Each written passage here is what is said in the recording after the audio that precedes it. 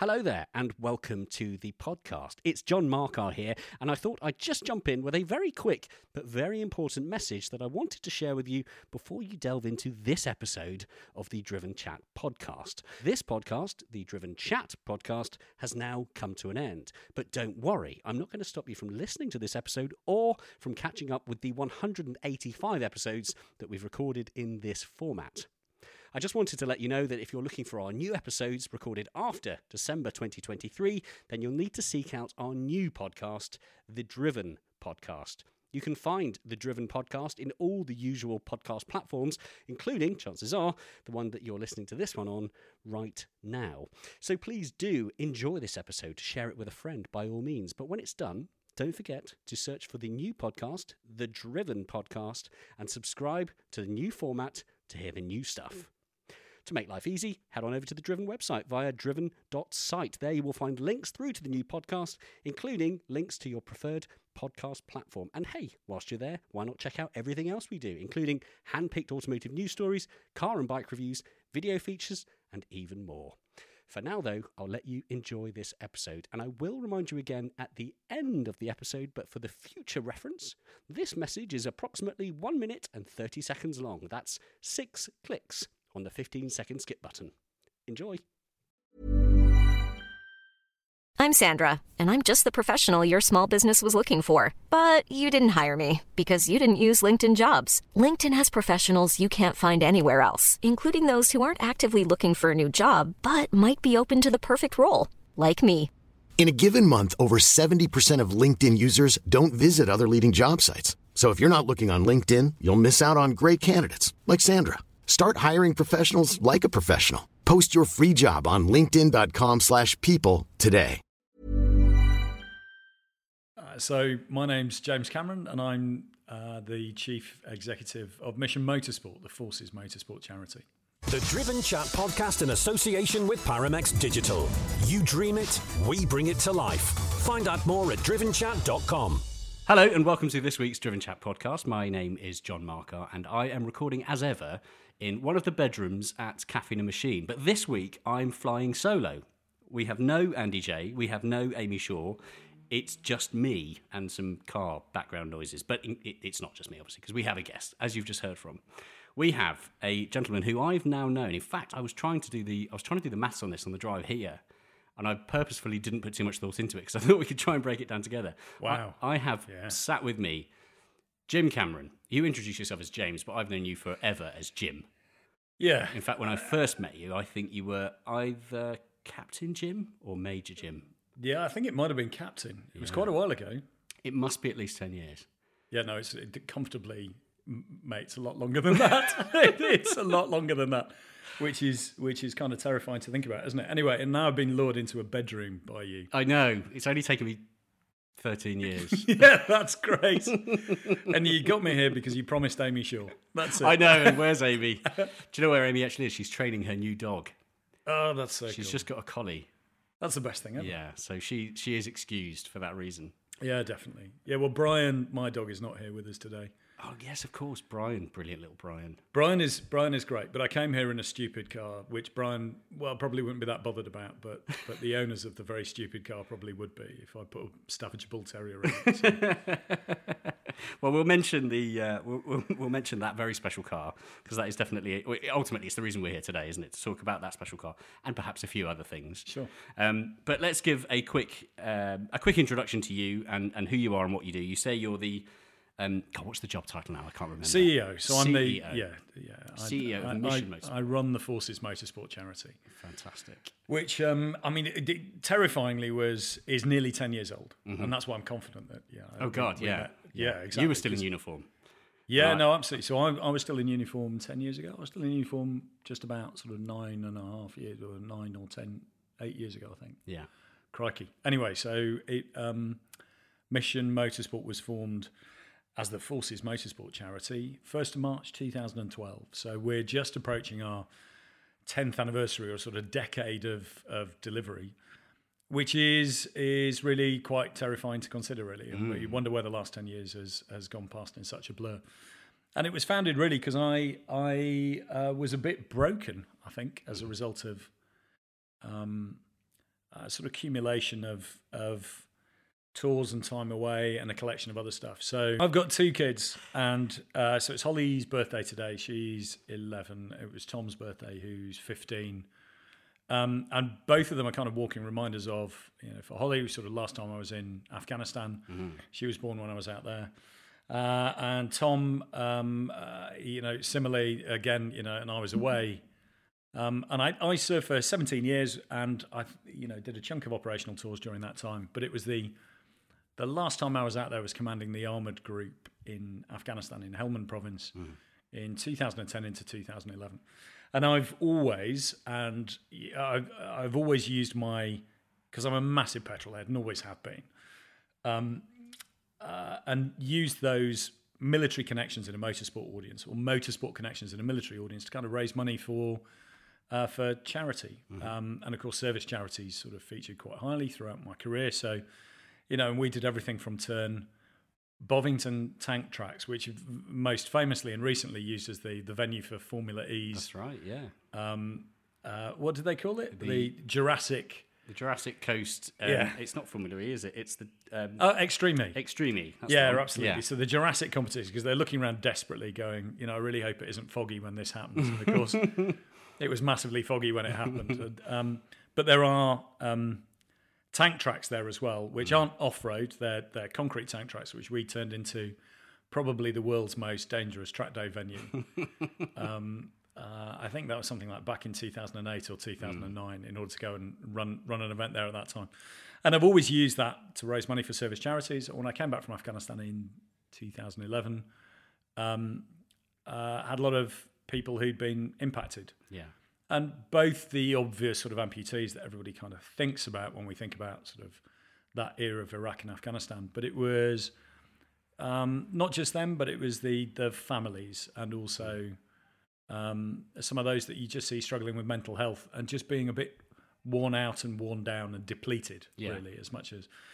And of course, any kind of sport can be wonderful and restorative and healing, and turn people's lights on.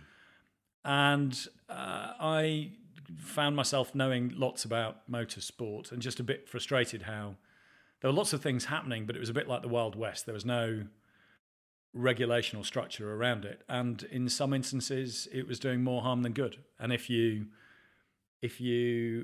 dangle a thing under a lad's nose, do you want to come and do the Dakar? Do you want to go to Le Mans? Do you want to come and race a Ferrari? They will throw themselves at it wholeheartedly, but they're also at a point where they're probably at their most vulnerable in their lives. They might even be technically a vulnerable adult as far as legislation is concerned.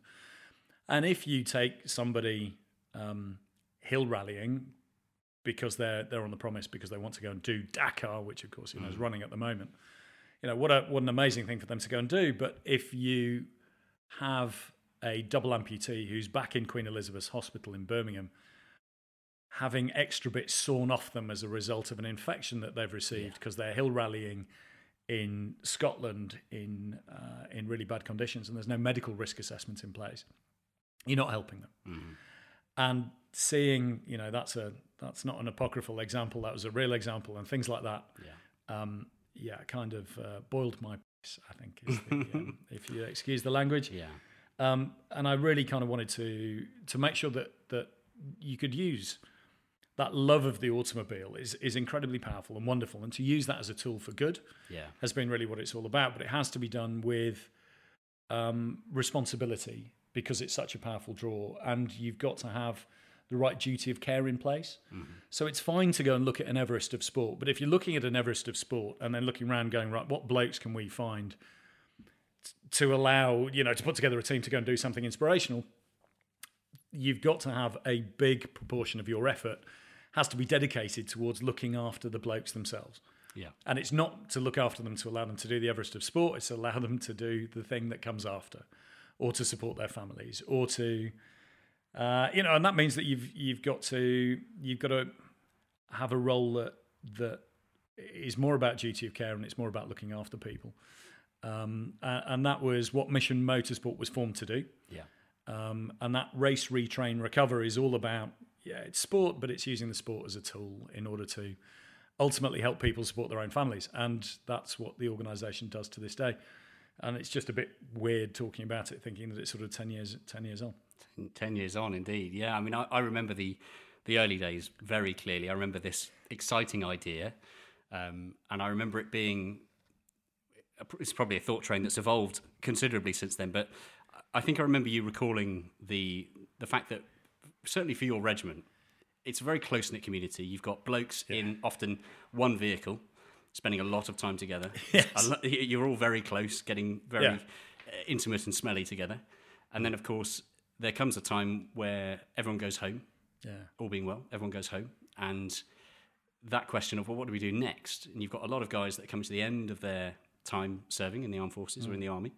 And it's what to do with them. And I remember you saying that these were guys that you developed a real bond with, of course, which of course you're going to do. And for you, it was more a case of you just wanted to make sure that there was something next for them to do. Yeah, oh, man, that's certainly true. And it's not just that you don't just know them. You've probably got a pretty good idea of their families and the names of their kids, or their dog, and where they should be going in terms of their career trajectory. And for the ones that have fallen by the wayside for whatever reason, they can often need help. And I think the armed forces are amazing and deeply weird. I mean, it's an absolute joy that we have them for all of the great things that they do. But it's a very different culture that's entirely based around that team achieving things and the organisation, the group, as opposed to the individual within it. And then they step out into a world which is very different in today's society. Of course, I mean, the Second World War, on the back of the First World War, you had two generations of people who went through incredible deprivation, and then that sort of depression of the 1950s that people kind of found their way through. And you dig into it and you find sort of stories of people kind of really struggling, but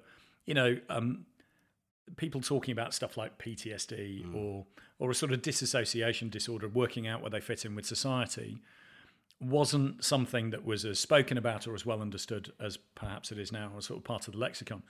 But you had an entire generation of people, whether they'd gone away or not, who knew what it was to have gone to war, who had suffered. And we still had. I was talking to an elderly relative the other day who was talking about rationing, and I'm like, well, hang on, what year was this? And it was like 1953. So we still had rationing in 53. People had sent their children out of the cities to go and be educated in, to strange families to make them safe from bombing. So you had all of these blokes who came back who were profoundly impacted by what they'd experienced, which is an entirely human reaction. But they came back to a society that had also been profoundly impacted. And I think that degree of understanding was kind of there. And lots of the stuff which happened around then, pub culture, sport as the centre of a lot of things, volunteering used for stuff, are the things that are nowadays largely are on the wane because they're being replaced by, Netflix, Xbox, supermarket booze delivered to your doorstep. You haven't even gone to the supermarket to be able to go and get it. And you lose some of those things that are around community. But, here we are, we're sat in Caffeine and Machine, which is something that, sort of Phil and Dan's vision since the beginning, I never really understood. Because I remember coming here when, we were still pulling the kitchen apart at the back and the old bar was still downstairs. And you just thought, what has this madman done? But he had this weird vision about how it would be the centre and the catalyst for lots of great things to happen. And he knew that if you put the right thing in the middle, then community would form around it. And we use that same sort of thing.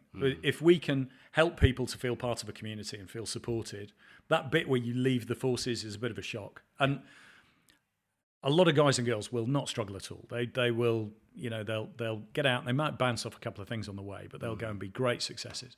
But for those that falter, organisations like ours are the ones that are there to just try and help them to find the help that they need. and a lot of which we don't provide. But there's a very simple conceit at the centre of Mission Motorsport, particularly on the recovery sports side, which is if you sort of say to people, hey, do you want to come in March, where it's probably going to be drizzling, to a former RAF base to meet lots of people that you don't know, you haven't necessarily served with, you might not like a few of them, and then we're going to scare the living daylights out of you, and then we're going to patronise you, we're going to ask you some questions about the state of your relationship, your home, your financial life, all of the rest of it, and how you're getting on with that. We'll do some mechanical tasks with you that you might find either massively beyond you or way beneath you. And we're all going to have a group hug and talk about PTSD. They wouldn't come near you with a barge pole. They're not interested. But if you say, who wants to come to Silverstone, meet Jensen Button and learn to drift? And you're managing the queue. Yeah. And what we're actually doing with people is, of course, all of the things that I mentioned before. And we're kind of quite open and honest about it. And in that way, actually, we get the most lovely kind of responses from people. And it can be a really useful draw. The thing that has developed, so, I mean, you remember those kind of early days. Race, Retrain, Recover has been there since the beginning. You always knew you could use sport to be able to help people, ultimately to support their families. And we had some really good examples of people who'd done that from really sort of early work, where we'd managed to be really successful. What we hadn't anticipated was just how much that could grow and how it could become a model for other industry areas as well, which is quite extraordinary for us. It is, and it is incredible. Having, again, as a bystander, someone that's been around watching from the wings since the early days, it's been amazing to watch how everything has evolved, and not only how the charity has grown, but how, as you say, your comments about just bringing a little glimpse of normality to people. We've done so many of these wonderful days where the invitational track days is a perfect example. So to explain this to you, the listener, we put together these days where we might hire a circuit, say Goodwood. A whole bunch of guys and girls will get invited who have fairly interesting cars. And the premise of you're invited to come and drive on this track day on the one condition that you give up your passenger seat for the day. So what you end up doing is giving 3 or 4 hot laps to a beneficiary of the charity. And I think on my first day doing it, I remember thinking, well, I assumed that I'd be driving around blokes and girls, amputees, PTSD sufferers exclusively, and that would be it, and I'd be struggling to know what to talk about. But of course, the reality of the day is you get there, and yes, you have got some guys and girls that have suffered some physical injuries. You've got an awful lot of guys and girls that have suffered some mental injuries, perhaps not quite the right word to use, but things like PTSD. But you've also got the girlfriends, the wives, the dads, the mums, the kids in some respects, which is exciting. And it wasn't just a day to give the servicemen and women a day out. It was a day to bring a family together. And I recall, I think my very first day, it must have been a Goodwood day. And I had this bizarre, because you work through a queue. There's a queue of beneficiaries with a queue of cars. You never know who you're going to get paired up with. You're sat there in your car. So I'm there in my car, helmet on, harnesses on. Somebody will open the door and go, right, this is Dave. Dave's going to sit in with you. Off you go. And for 4 laps, you get to know Dave. And Dave gets to know you. And you have a chat. And I think this guy's name was Dave. And bearing in mind, I probably had 10 before. There would have been 10 after. And the 11th after Dave was Dave's girlfriend.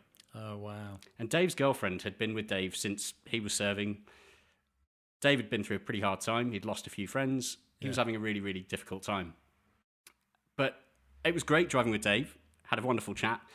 The amazing thing for me was Dave's girlfriend, who got in the car. She didn't say anything. And I said, I like to work on a system of hand signals.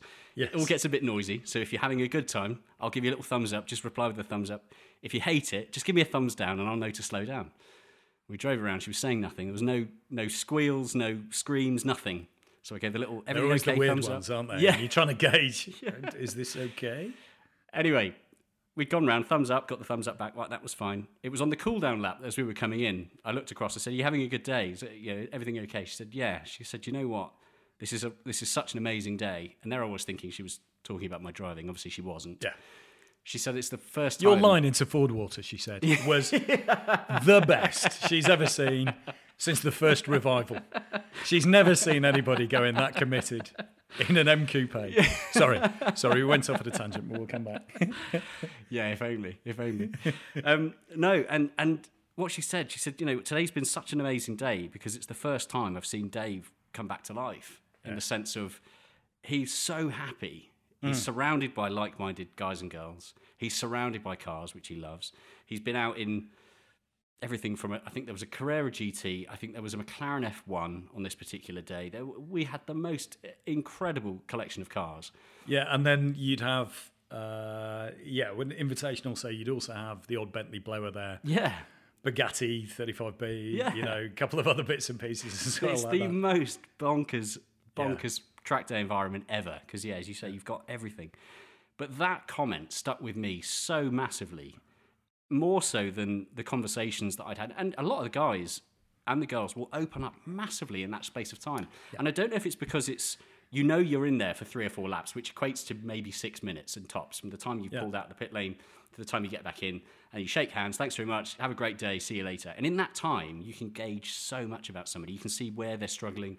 And some people don't want to talk about stuff and some people do. And you just embrace whatever people want to talk about. Absolutely. And it's such an incredible... I'm always delighted to do these days. Because it's one of the things. So, I mean, I go and do the safety brief at the beginning. Well, I don't do the whole of the safety brief. So I'll let somebody who's got a finer eye for detail than I do gets to do that.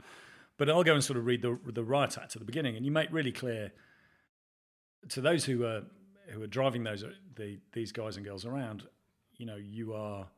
you're responsible for bringing them back in the same state that they went away or better. So we can't have any offs or pissing about, all the rest of it. Driving standards have to be really high. But the big thing I encourage people to do is to talk to them.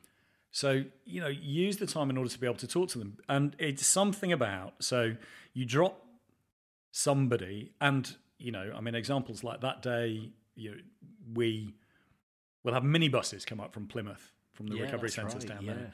We'll have folk come down from Glasgow, Kes Bradley's been down a couple of times, and collecting people on the way. So you've got beneficiaries sharing rides coming from across the country to coalesce on the south coast at Goodwood in that example for that day. And you've got all of these wonderful people who've come for all of that distance. For the drivers, I'm like, if you paid tax, get your money's worth. Go and have a conversation with these people. Find out where your tax money's gone, because that's what sent them abroad and given them the education they have. But it gets rid of all the barriers, doesn't it? So there's a thing, if you try and get men to talk, they'll really struggle. But if you give them a fishing rod, then they'll talk all day and they'll sit because you've given them a purpose and a task to do. And then suddenly they can do it. And days like the Invitational are that, but taken on to a different level. Because everything from helping somebody get into a car to getting strapped into what the hell is this? Who the hell are you? What are we doing here? What brings you here? You get rid of so much of, and you're not facing each other, you're sat alongside each other. That's right, yeah. And you've got a helmet on, and it all feels quite alien, but it's exciting and it's brilliant, and that tends to get, and if they're not talking to you before, by God, they're talking to you at the end. When you come in and you just have that wonderful sort of shared experience, which is great. And it helps people just open up. And the Invitational is just a socialisation exercise at its most simple. And you're putting together populations of people whose Venn diagram would never cross otherwise. And we do it with increasing amounts of deliberacy in terms of making sure that the former Royal Marine who is really lost meets the bloke who is formerly a Royal Marine. Who's now tremendously successful, or has the family history in that sort of way, And we've had, so through the Invitational, I think we ran the 8th Invitational at Goodwood recently, which was just a joyous event to be able to run, because you look back on those and the number of people who found jobs through it, the number of people who found training opportunities through it, the number of people, actually the wives got employed through it, because you just join that up, they're settling into the right part of the world, and you've got somebody in a Ferrari, but they're a big employer. These are all captains of industry, all of the rest of it. And so you're joining different bits and pieces up like that. And we've even had, sort of people fall in love and then have children through it. And that's really weird when you've got genuine sort of generations of activity like that. And at the core of it all is just a track day. That's all it is. I mean, it's not, how special can it be? But it's the way in which we design it. And as things like that have sort of progressed and got bigger, Race of Remembrance is an incredible sort of ultimate example of that. At the end of the day, though, that's just a race weekend. Mm-hmm. But all of the stuff that we play around the outside of it makes it feel very different. And to be honest, that's part of my job, is to make sure that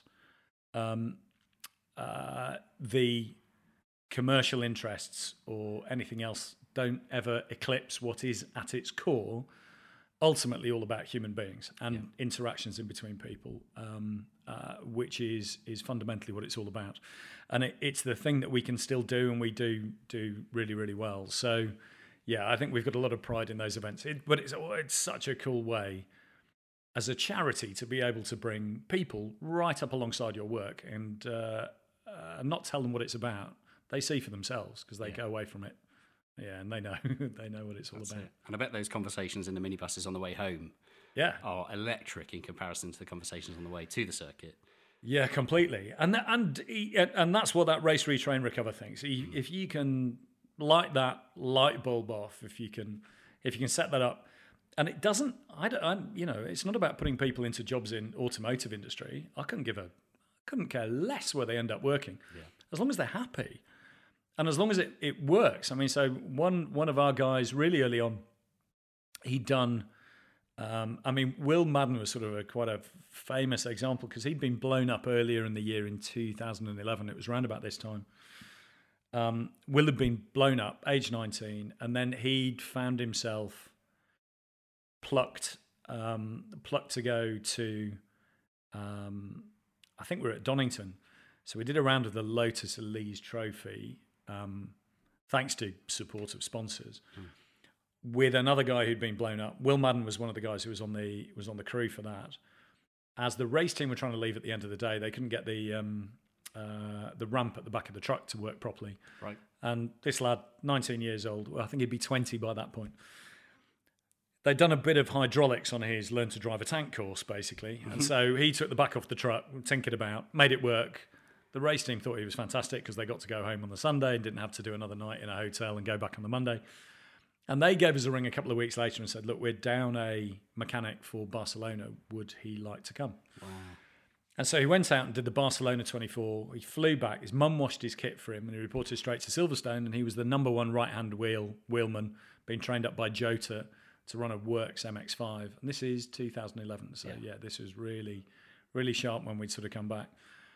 And then was offered a job at 3 a.m. by Sam Hignett, the head of Jota, who went, I get any number of applications from, blokes who've got a degree in motorsport engineering from the University of God knows where, but at 3 a.m, and he'd seen how these guys were performing. That's what I want. I want you. And it's at times like that. That was the real formative time for, Mission Motorsport didn't exist at that time, and you just go, crikey, this is great. We can't just let it be an accident. And one of the other guys who was part of that team with him was also leaving the army, tail end of that year. And his wife had said to him, we're not moving house. So the army's had us and we've moved X number of times. Where we live right now, which is near Tidworth, so Thruxton, basically, one of the closest villages to Thruxton, Shipton, Bellinger. Kids are happy in school. I like where we're living. I'm not moving the kids to school. You need to get a job, which allows us to stay living in Shipton Bellinger, which, of course, is kind of an expensive part of the world. So he used his resettlement credits to retrain as a plumber. Right. And then had applied for this job as recently qualified plumber. 120 people had applied for the same job, and it was with Aspire, who did facilities management, actually, for the big barracks there. It was during his interview, and he had a letter from Bob Neville, who runs RJN.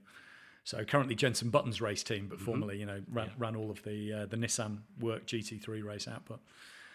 And they sort of went, why the hell have you got... Because his CV was rubbish, because it sort of went to school, bit of a gap, just trained as a plumber, some army in the middle that no one understands. But why on earth have you got a letter of recommendation from Bob Neville? And someone on that panel knew a bit of endurance racing, and so they just talked about endurance racing for his for his 20 minutes of fame that he had in his interview, and he was the one who got the job over and above the 100 and tiddly-pom people who'd applied for it.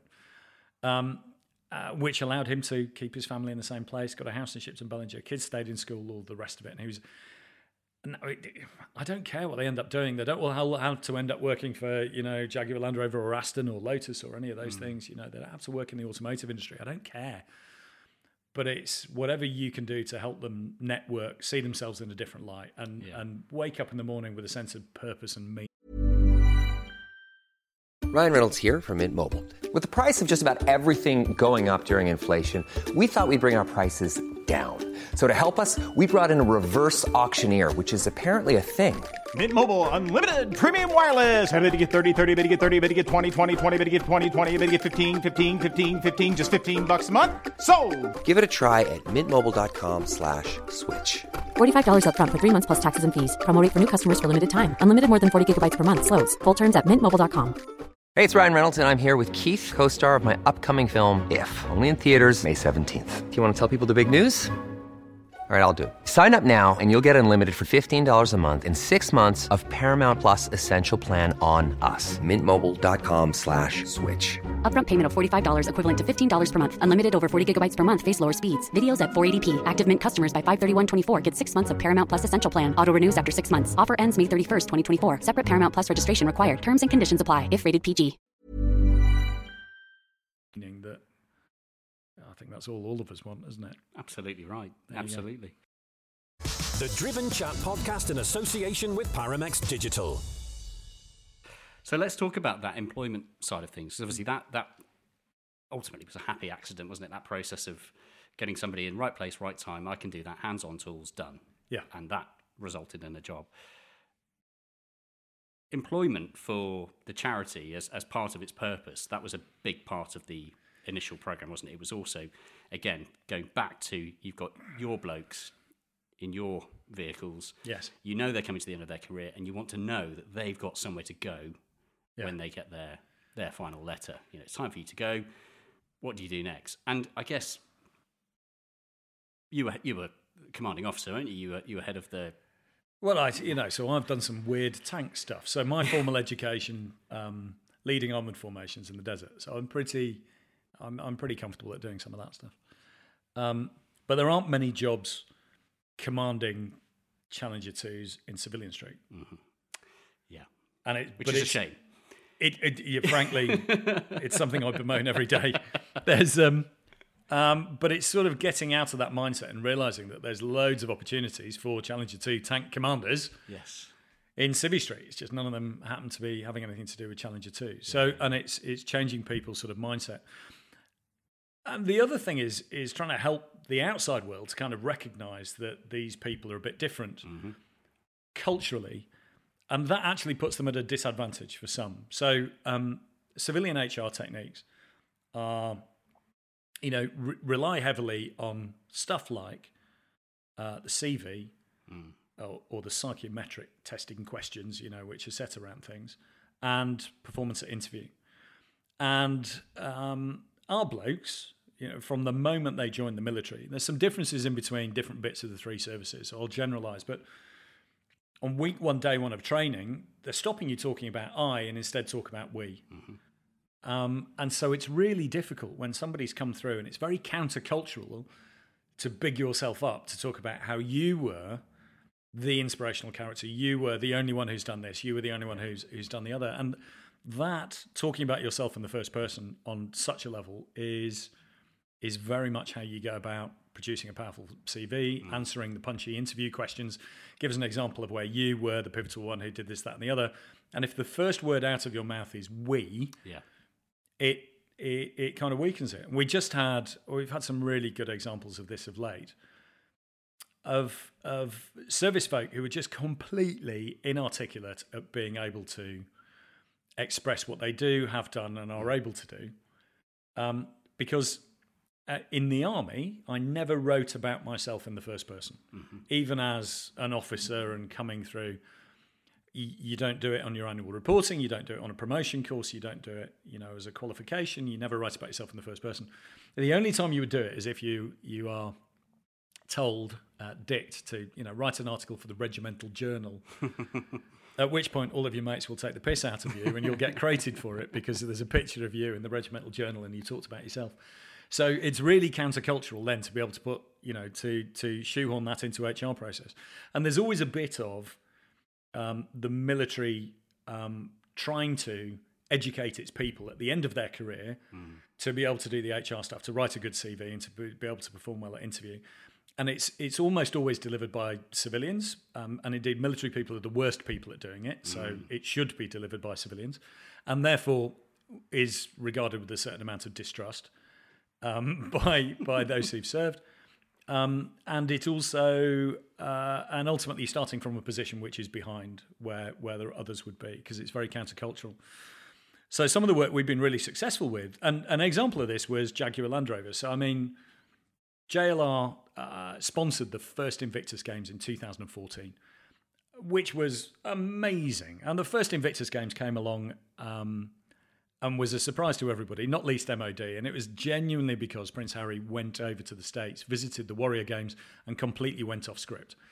So the press loved him because he went and did what Harry does brilliantly, which was he went and sort of spent time with the blokes and girls. Yeah.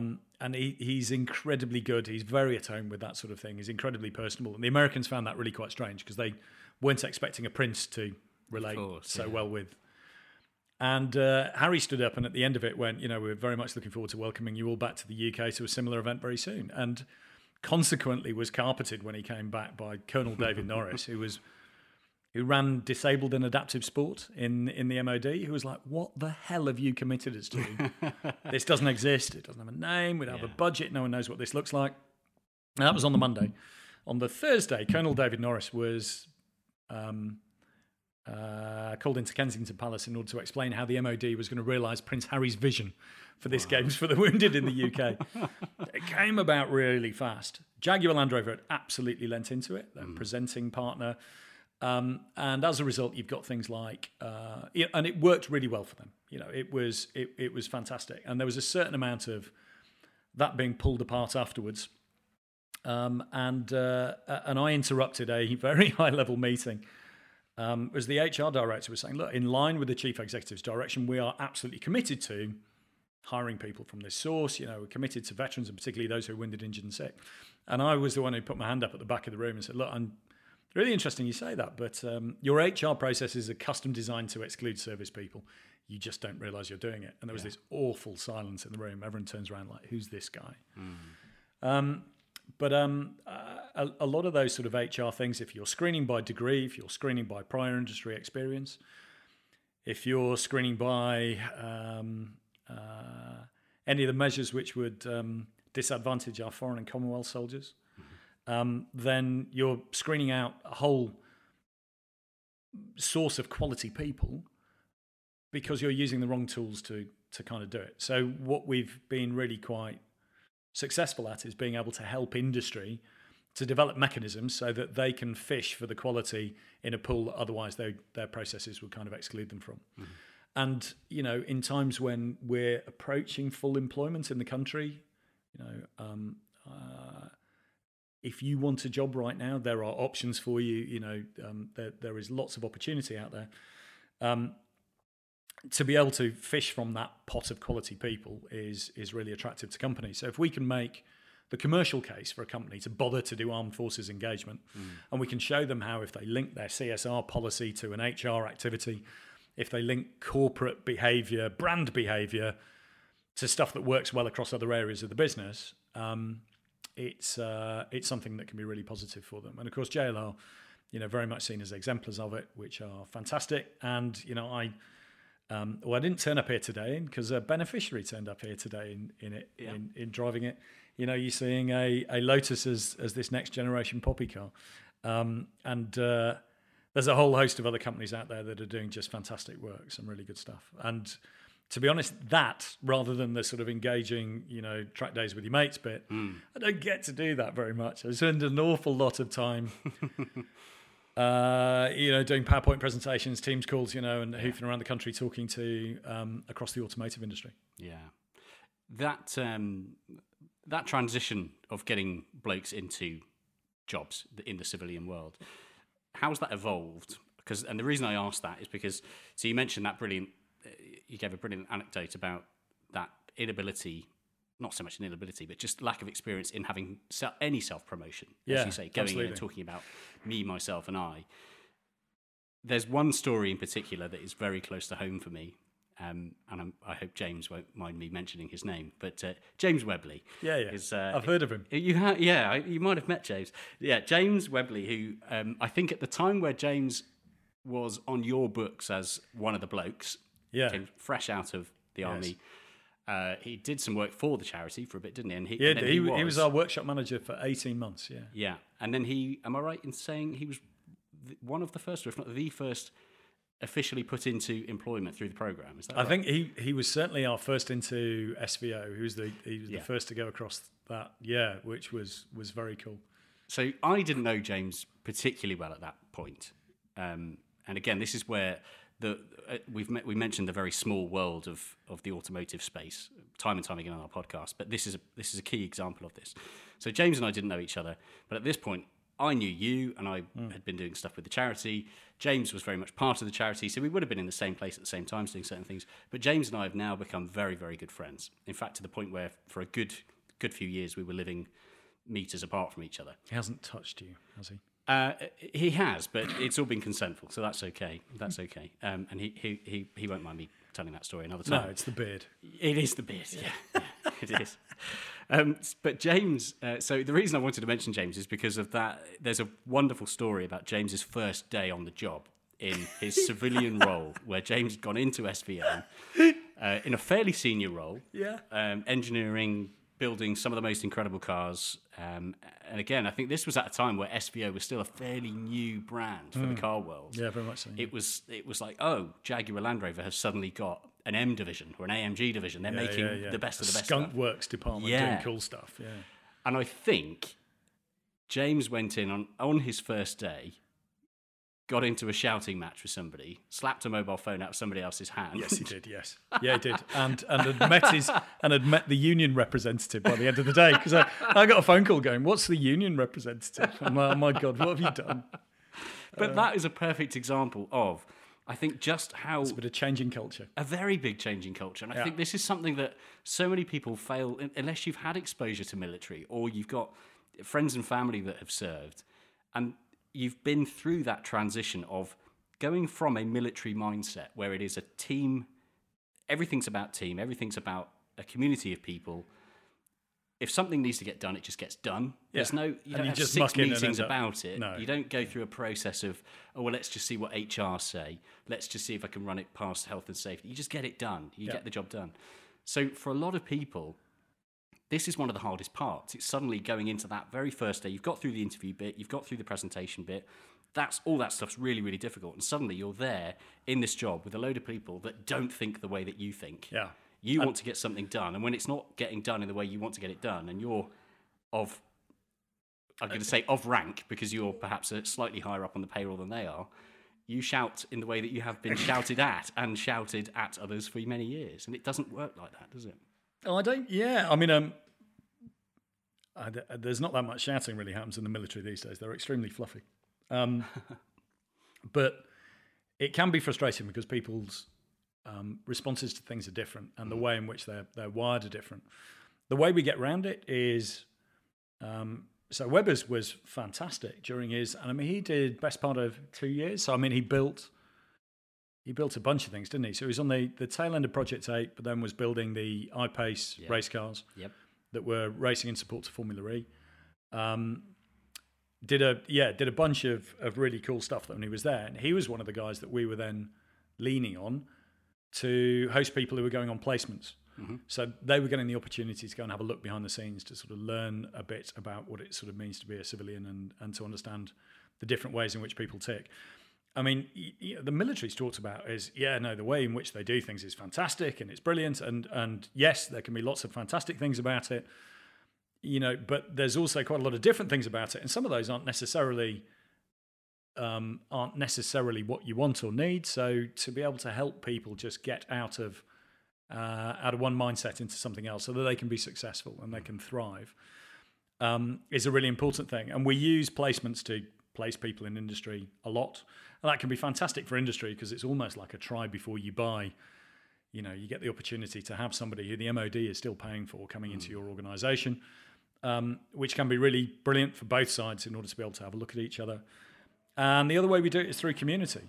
And that community can be another veteran who's working in the organisation who helps provide a bit of mentoring, or it can just be somebody who's part of an armed forces network and who's giving a bit of their own time in order to be able to support somebody who's on this transition journey, talking about the sort of transition in that from the military to the civilian thing.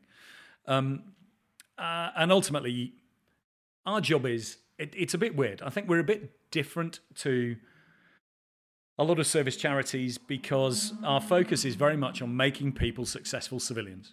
Yes. And it's not about going, look at how ruined and broken these poor people are. Look at the terrible time in which they've had, all of this. We're very much about celebrating the positives of that and harnessing this wonderful human potential that we've all paid for, and going, well, okay, how can we use that? Because if we allow them to be underemployed or unemployed or under a bridge or worse, a suicide statistic, then we're letting ourselves down as a nation for these people who've done a lot for us, and they've still got an awful lot more to give. So anything that we can do to be able to help support them on that journey is fantastic. And for us, for me, it's incredibly rewarding. I mean, we get to do some cool stuff. So, we've sort of got support from the Royal Foundation through some of the big work we do. We're about to launch Mission Renewable, picking things up and helping people do skills transition into green jobs and green careers. Cool. The next big thing is all about, whether it's offshore wind or solar or ground source heat pump engineering, all of the rest of it. These are fantastic jobs for people for life. And that's really cool. You get to do that. The Invictus Games and all of the shiny side of stuff, all really exciting. It's the little low-level victories, which are still the thing that I enjoy and love the most. And it's one of the cool things about my job. So I do spend an awful lot of time doing PowerPoint and talking nonsense. But I get these lovely windows into being able to come alongside the charity's work. And it's still the joyous thing, really, is that I get to spend time with blokes like James. Yeah. Because that's a massive privilege. It's fantastic, and I adore that. So yeah, I'm a lucky bloke. That's nice. One of the questions I was going to ask you in this conversation was, given the role that you have, what is it that makes you most proud? What is it the thing that you enjoy most? And it sounds like it's that. Yeah, it is. I mean, clearly I'm still a petrol head. I'm going to drive back in a Lotus Exige 430 Cup, the final ones off the line. The most extreme end of that, was it 30 years of the Elise? It's the ultimate, the ultimate incarnation of that. And one of the very last ones that came off the line. Lotus, of course, are doing amazing things. They're a whole injection of Geely, Can-Do, and funding is allowing them just to take things on to the next level. I can tell you one Lotus anecdote that I just absolutely adore. They've all been crapping themselves about how Emira was going to be received. That's a big roll of the dice for the company. Huge. And when you look at it objectively and you go, right, there's no electricity involved in this thing at all. It's an internal combustion launch. Is it going to work? And they produce this thing where, looks are subjective, aren't they? But, oh my God, they built their website to be able to handle global ridiculous traffic, and it still got taken down. Yeah. They, were hoping to take a certain level of deposits, and they exceeded that by a country mile. That's really exciting times for the company. They need to almost double in terms of the number of people working in the UK as part of Lotus Group, and particularly that home of sports car engineering. So it's great. They need great people of quality. Kind of where do they get them from? And part of it for them has been reconnecting with some of their armed forces roots. They've got a lot of veterans who are working for the company, and people who are of that background or have got family or relations to. So for them to be able to tip into that audience as well has been really important. And so as we help them develop their armed forces engagement scheme, a lightning conductor, something to really go, hey, Lotus are here and they're doing something cool in that space, has been the production of the Poppy car. And in the same way you were talking about what turns people on and what engages people, a Poppy car is an art car. It's a moving art installation.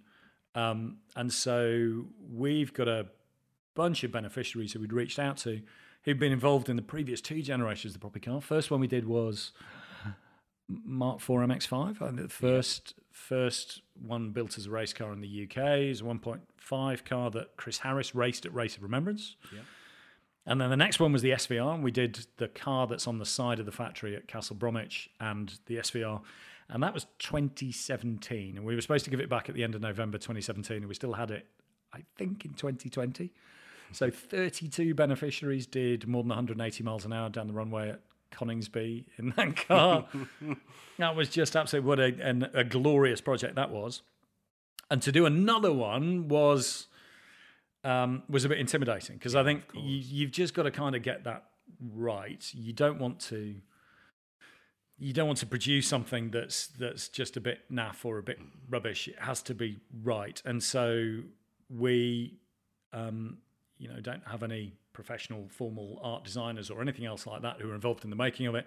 It was a bunch of beneficiaries who are all using art therapy at different levels in part of their own recovery in order to be able to come up with it. And they came up with this incredible sort of chrome design.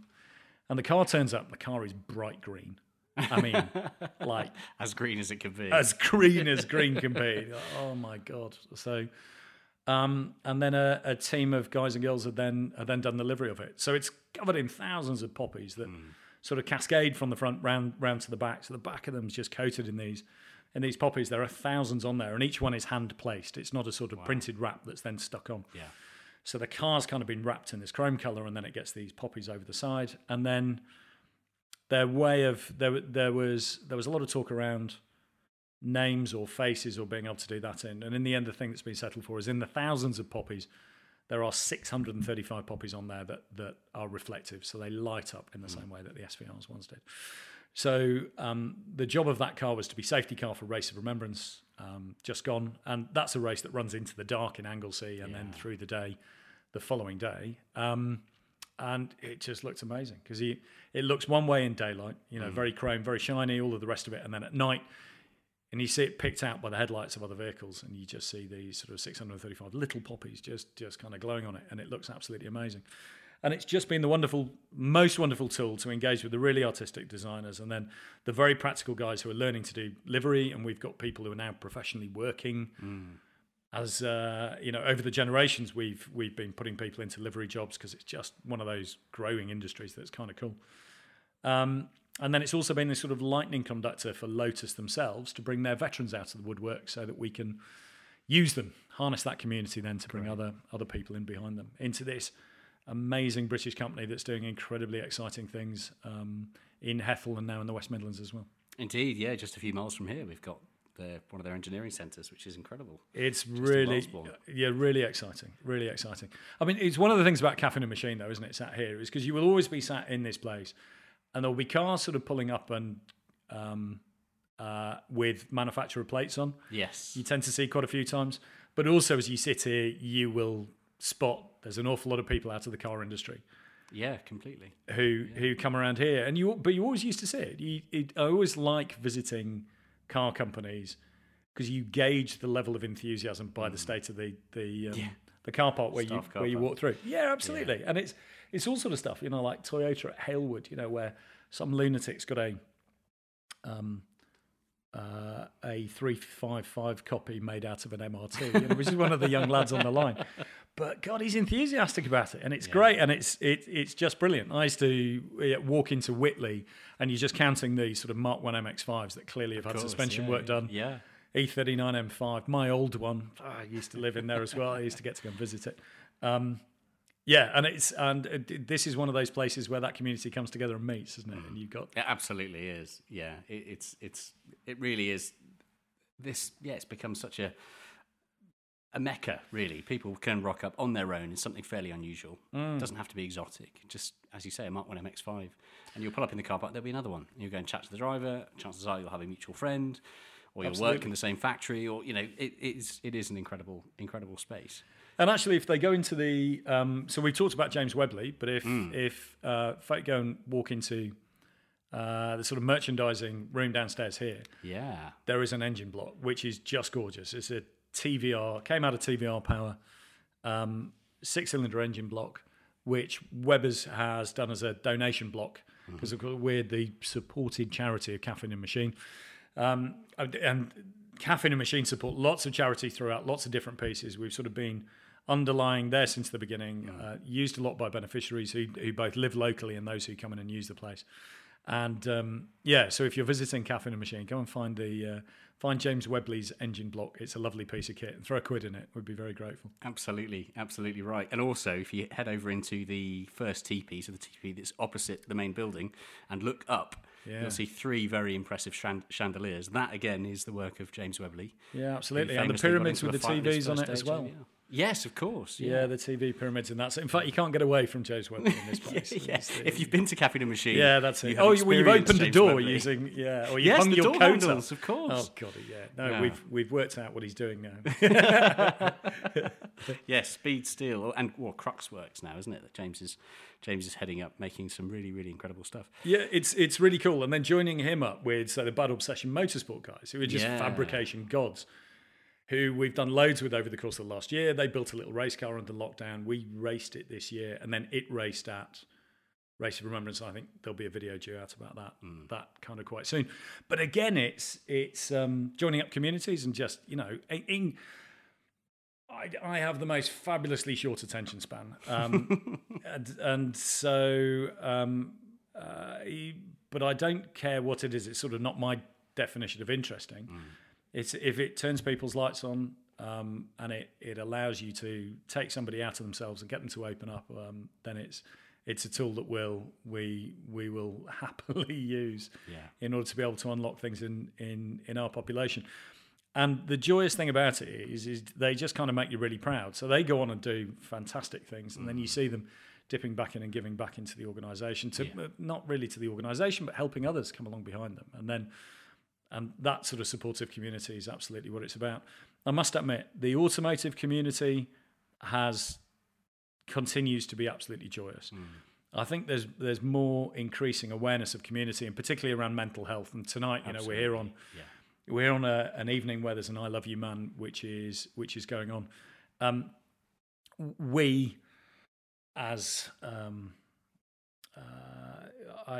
I think we're getting much better collectively at talking about stuff that previously you wouldn't be prepared to talk about with other people. And it's just good on any number of levels. Yeah.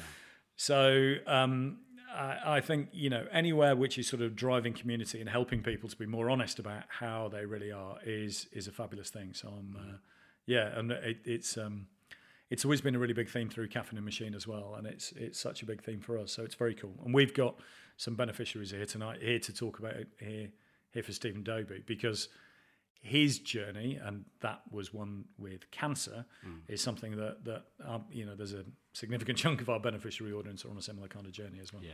So No, you're right. It is such a natural partnership. The fact that it is the supported charity, Mission Motorsport is the supported charity of Caffeine and Machine, and it is that one word, it's community, because that is the word I use for both. If I talk about Caffeine and Machine, especially if you're describing it to somebody that's never heard of it, might not even be a car person, what is it? I always see it on your Instagram, what is it? And you say, the easiest way to explain it is it's a pub, coffee shop where a community of people come together. Yep. They don't necessarily know each other, but it's that community that makes it amazing. I've been here on Saturday and Sunday mornings, helping with marshalling. My events background, the guys get busy, I'll go and put on a high-vis jacket and help them out. Yep. And the amount of people that drive in and say, what's the event today? Yes. And the joy I used to get in saying, no, there is no event. It's you. It's Saturday. Yeah, exactly. You're Saturday here. Morning. Hooray! The reason this looks like an event is because of this amazing community of people that have chosen to come together. And actually, do you know, I think one of the things that is why I hadn't understood it from the outset, but the thing which Phil was articulating right from the outset, which he got right, was that it wasn't going to be exclusive or sneery or looking down on other sort of things. Because when we group together, we tend to do it around really quite small and exclusive kind of groups where it's easy then to go and look at the, it's the People's Front of Judea and the Judean People's Front.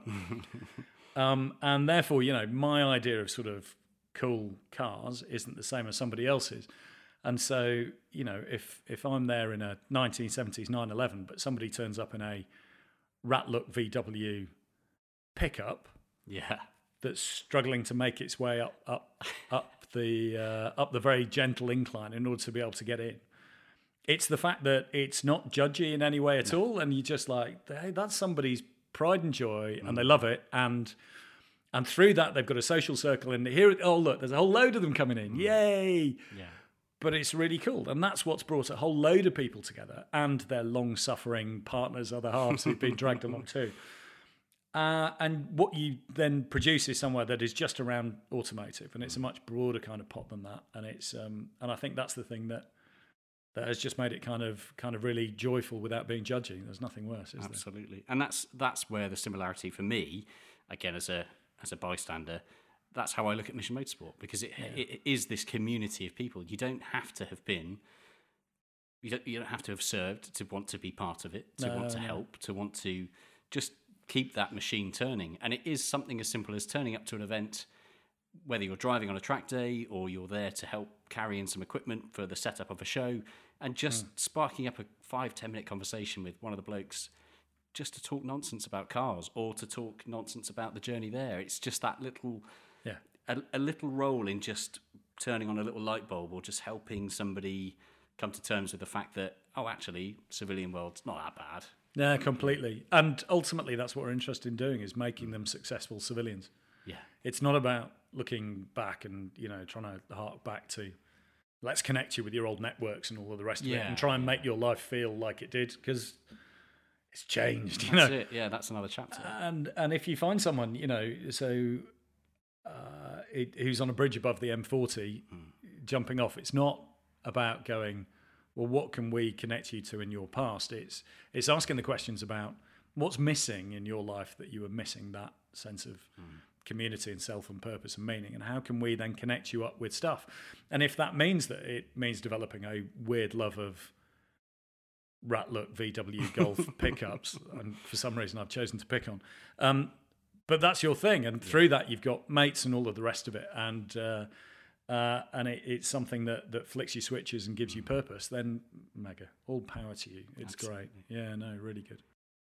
The Driven Chat podcast in association with Paramex Digital. And it's a community that everyone's so proud to be part of as well, isn't it? I go to car shows or not even car shows. Yeah, I'll be walking along the road and I'll see somebody in a Mission Motorsport hoodie. I want to go and talk to them. Like, oh, yeah. What's the story? Where'd you get that? And it might be someone that's just bought it from a show. And I remember the first time we actually had merchandise of any description was the Silverstone 24-hour race in 2011. Yeah. No, it must have been 2012. Yeah, so it's Silverstone 24-hour, and I was used to, we had 18 T-shirts, and I know that because that was all we could afford. So they were hanging on 18 people, and then all of a sudden we had merchandise. And I was just really confused because I didn't know who anybody was anymore, because everywhere I looked there were people walking around wearing Mission Motorsport stuff, and I no longer knew who everybody was. So it's it's amazing how these things kind of go full circle. But it's quite strange looking back on 10 years, thinking, Christ, we've been doing this for a decade. Yeah, I bet. I want to just mention, before we wrap things up as well, some of these key events. So you've mentioned the Race of Remembrance a couple of times. So this is a wonderful event that I've been so lucky to have attended a couple of times. Just the most emotional, what a roller coaster for adrenaline, emotion, exhaustion, stress, weather. So to give, you'll do a far better job of talking about the event as I will, but all I'll say is a day and night motorsport event at Anglesey in November, where it most of the time rains sideways. It's the most stupid idea ever. So, Race of Remembrance, I think, this year for the first time has gone truly multi-venue. So we had go-karters racing at Thruxton. We had Brands Hatch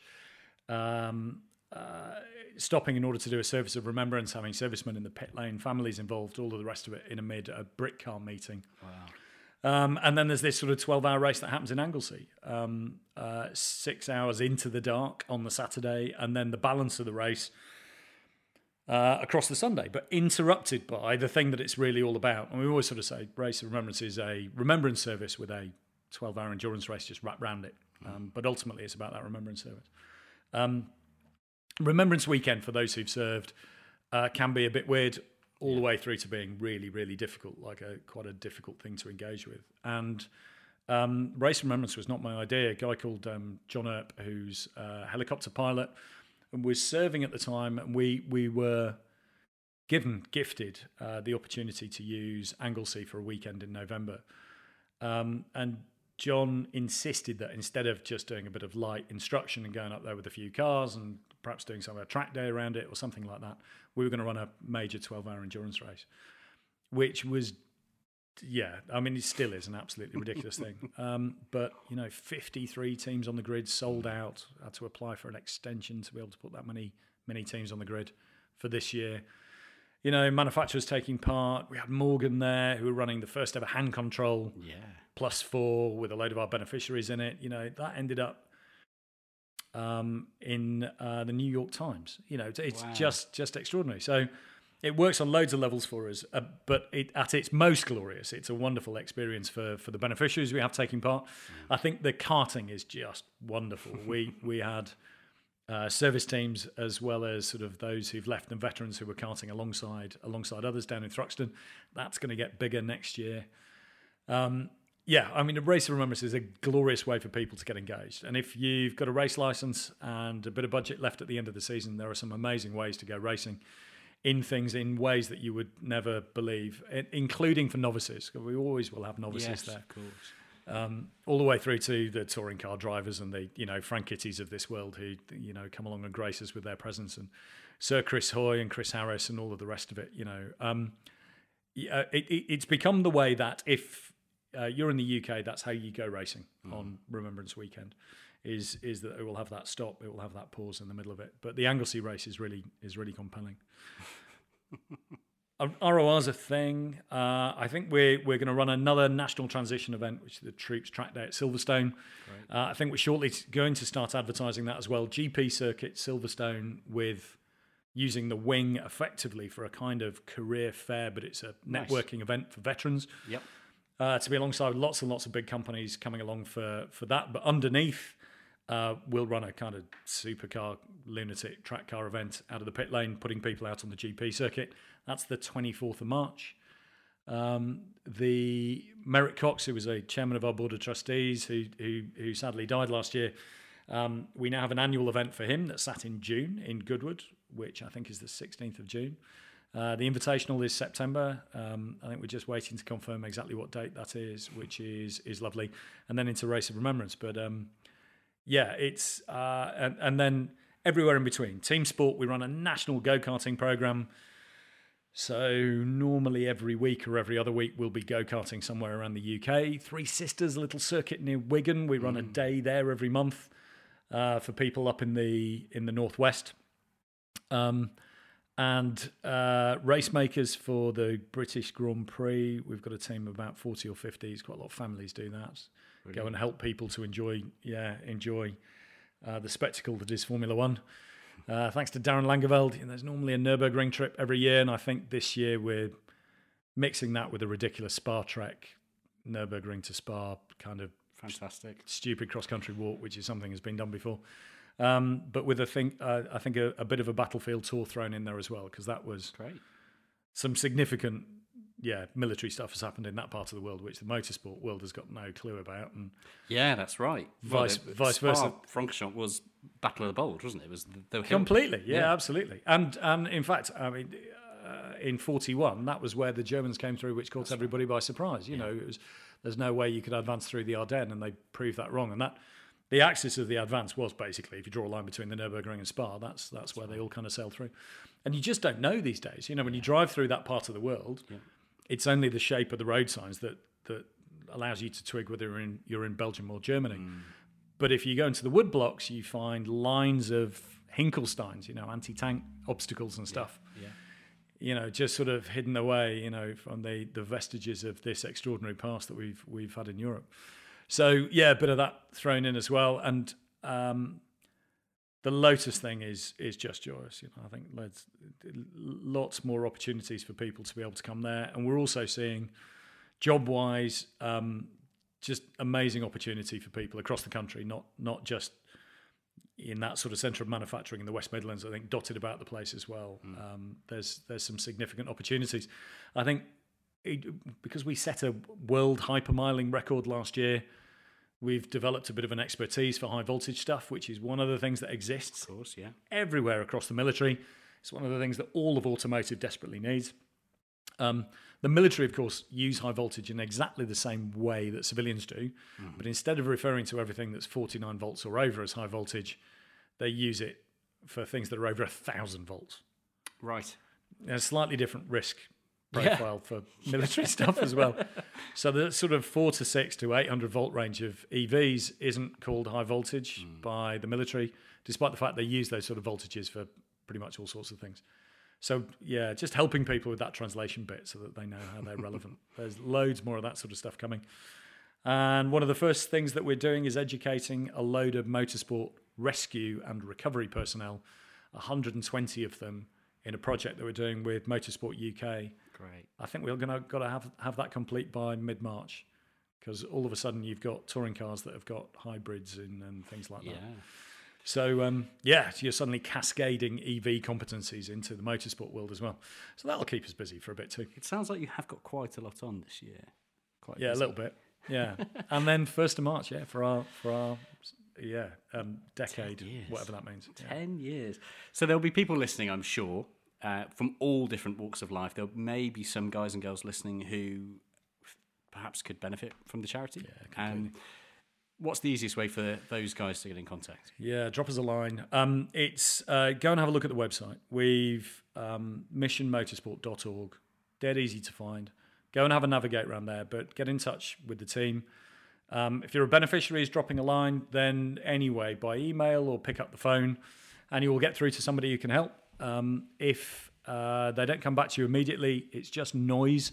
There are times of the year when we're really, really busy. It's a really small team, and delivering events can really mean that you peak and trough. Don't be offended if nobody's come back to you. It's not because we don't love you, it's just because we're busy. So persist. Just pick up the email, resend it, all of the rest of it, in order to rattle away and come through. And we'll do our absolute level best in order to be able to help. And for those who are interested in going, how can I be part of this? This sounds really cool. I'd like to give some of my time. Yeah, absolutely.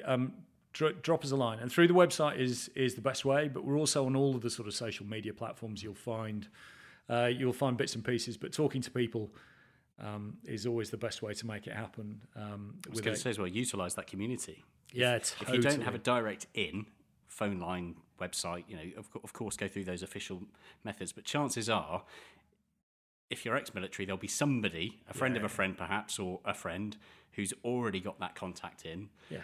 Likewise, for the other side, if you're listening thinking, I want to help, I want to either donate or give my time or do something, if you're in this circle of automotive, which chances are, if you're listening to this, you're are probably not going to be that far away from you're going to know somebody. Yeah, absolutely. And and we're after ins and insight into anywhere where there's opportunity for our beneficiary audience. And for those who sit outside automotive industry as well, thinking, hey, this would be really good, then we can often steer you in the right direction if we can't help ourselves too. So we're sort of quite well networked into that whole service charity space, and also the transitional space as MOD tries to do its best for its people as they leave. Please, get in touch, and it would be fantastic. COVID has been really hard. We were considering about a third of our income comes from event-based stuff. Yeah. When that was wiped out overnight, I had to have some difficult conversations with trustees about how we used our not very large reserves, and we used them because global pandemic seemed like the right time to really lean into helping. So we're hugely grateful for that. Anyone who, at whatever level, if you're going to do a cake sale or go for a run, Bill Stein UK, Aaron Quilter, who's just a joyous man, is going to be doing some running and taking his whole team out and doing some stuff during the course of this year. hey, look, lean into us. We'd love to help you help us. And so anything that we can do to join that sort of stuff up, then please just drop us a line. Perfect. And if you happen to be the managing director of a large automotive manufacturer that wants some blokes... well, you should know who we are by now, for goodness sake. Otherwise your PowerPoint's not working. Where have you been? Pay attention, for God's sakes. Absolutely. I'm going to refer to my list to make sure I've crossed off all the things. I mean, I still can't get over this 10-year thing. What on earth do you do next? Is it just a case of keep doing what you're doing and grow, or do you have any ambitions for the next 10? The world has changed a ridiculous amount. So I think if the world still looks exactly the same, it would be, you would probably have got to the point of going, you should probably know everything by now, are you not there yet? But of course, the world has changed to such a dramatic degree that there's still a lot of work to be done in that whole space of particularly helping people sort of leave and leave well. We're doing lots more work now with families than we used to. At the Festival of Speed, we hosted 53 family members from Scotty's Little Soldiers, which was a charity that was formed by a widow of a guy who was killed from my regiment in Afghanistan, which is all about helping bereaved kids where they've had a parent who's died in service. And we hosted, I think it was 53 family members to the Festival of Speed on the Saturday, which for me was just like, wow, that was brilliant to be able to do that for Scotty, and that was incredibly cool. I think the new opportunity, electrification, means that the whole world is going through turmoil and change, and wherever change is happening, that also brings opportunity. And so for us, unlocking that for our beneficiary audience is really cool. And then, of course, Mission Renewable is just really exciting. That's a the government is telling us that these are jobs for life for people, that will be the next generation of sort of green careers. So helping do that skills transfer and helping to take some of the lessons we've learned in automotive into new and exciting fields is really kind of cool. And Bicester is a place that I didn't even mention. We run a monthly event there at Bicester Heritage, but as you start to see that Bicester motion, bigger vision for the place really kind of expand, there's some significant involvement for us there as well. We're already supporting an awful lot of people who've found work, employment, community, all of the rest of it through that place too. And so you'll kind of see more through there as well. So yeah, there's enough to be keeping me entertained, certainly in the short term, which is joyous. But I'm very grateful for the opportunity to come and have a chat, mate. Oh, well, pleasure. It's something we've talked about for quite a long time in the idea of getting you in. And yeah, this is proven like it's a natural spot for us. We would love to do more. Any events, anything that comes up in the year, just let's keep in touch, because why not come down and maybe do some live podcast recordings and talk to some cool people, and just as I always have been, wanting to be as involved as possible, really, because it is such a special thing, and it's something I'm very proud to say I'm a very, very, very tiny moving part of it. Mate, it's been brilliant, and you've really lent in and helped out as well during some sort of pivotal times. When we which has been joyous. So 1st of March at Thruxton, here you go. You're formally invited, John. Fantastic. We need to see you there. That would be really cool. And let's see how 2022 pans out. Absolutely, and beyond. Wholeheartedly. Jim, thank you so much for your time. Again, just to remind you, dear listener, if you want to be involved, if you want to help, if you want to have a conversation, if you want to just learn more about the charity, missionmotorsport.org is the website you can go to. Have a look on all the social platforms. If you want to follow Jim, because he's occasionally quite funny on Twitter. Occasionally. And has an amazing handle, @TankSlider. Yeah, there's a story behind that. Do you want to tell the story? No. What is it? I did a lot of extra duties at one point. Having established that you could drift Challenger 1 really well on cobbles in the snow, which was fine. And I had an unfortunate accident. Well, nearly an accident. Everyone was fine. No spaniels were hurt during the making of the brigade commander deciding that he was going to go for his walk on the tank park, and finding the orderly officer who was supposed to be in charge on a long weekend where everyone else had gone home, doing skids in a tank with a couple of corporals who were helping me out to be able to do it. So yes, Tanks Ladder sort of then had followed me at different levels, but it became a Twitter handle kind of early on and is stuck. That's pretty good.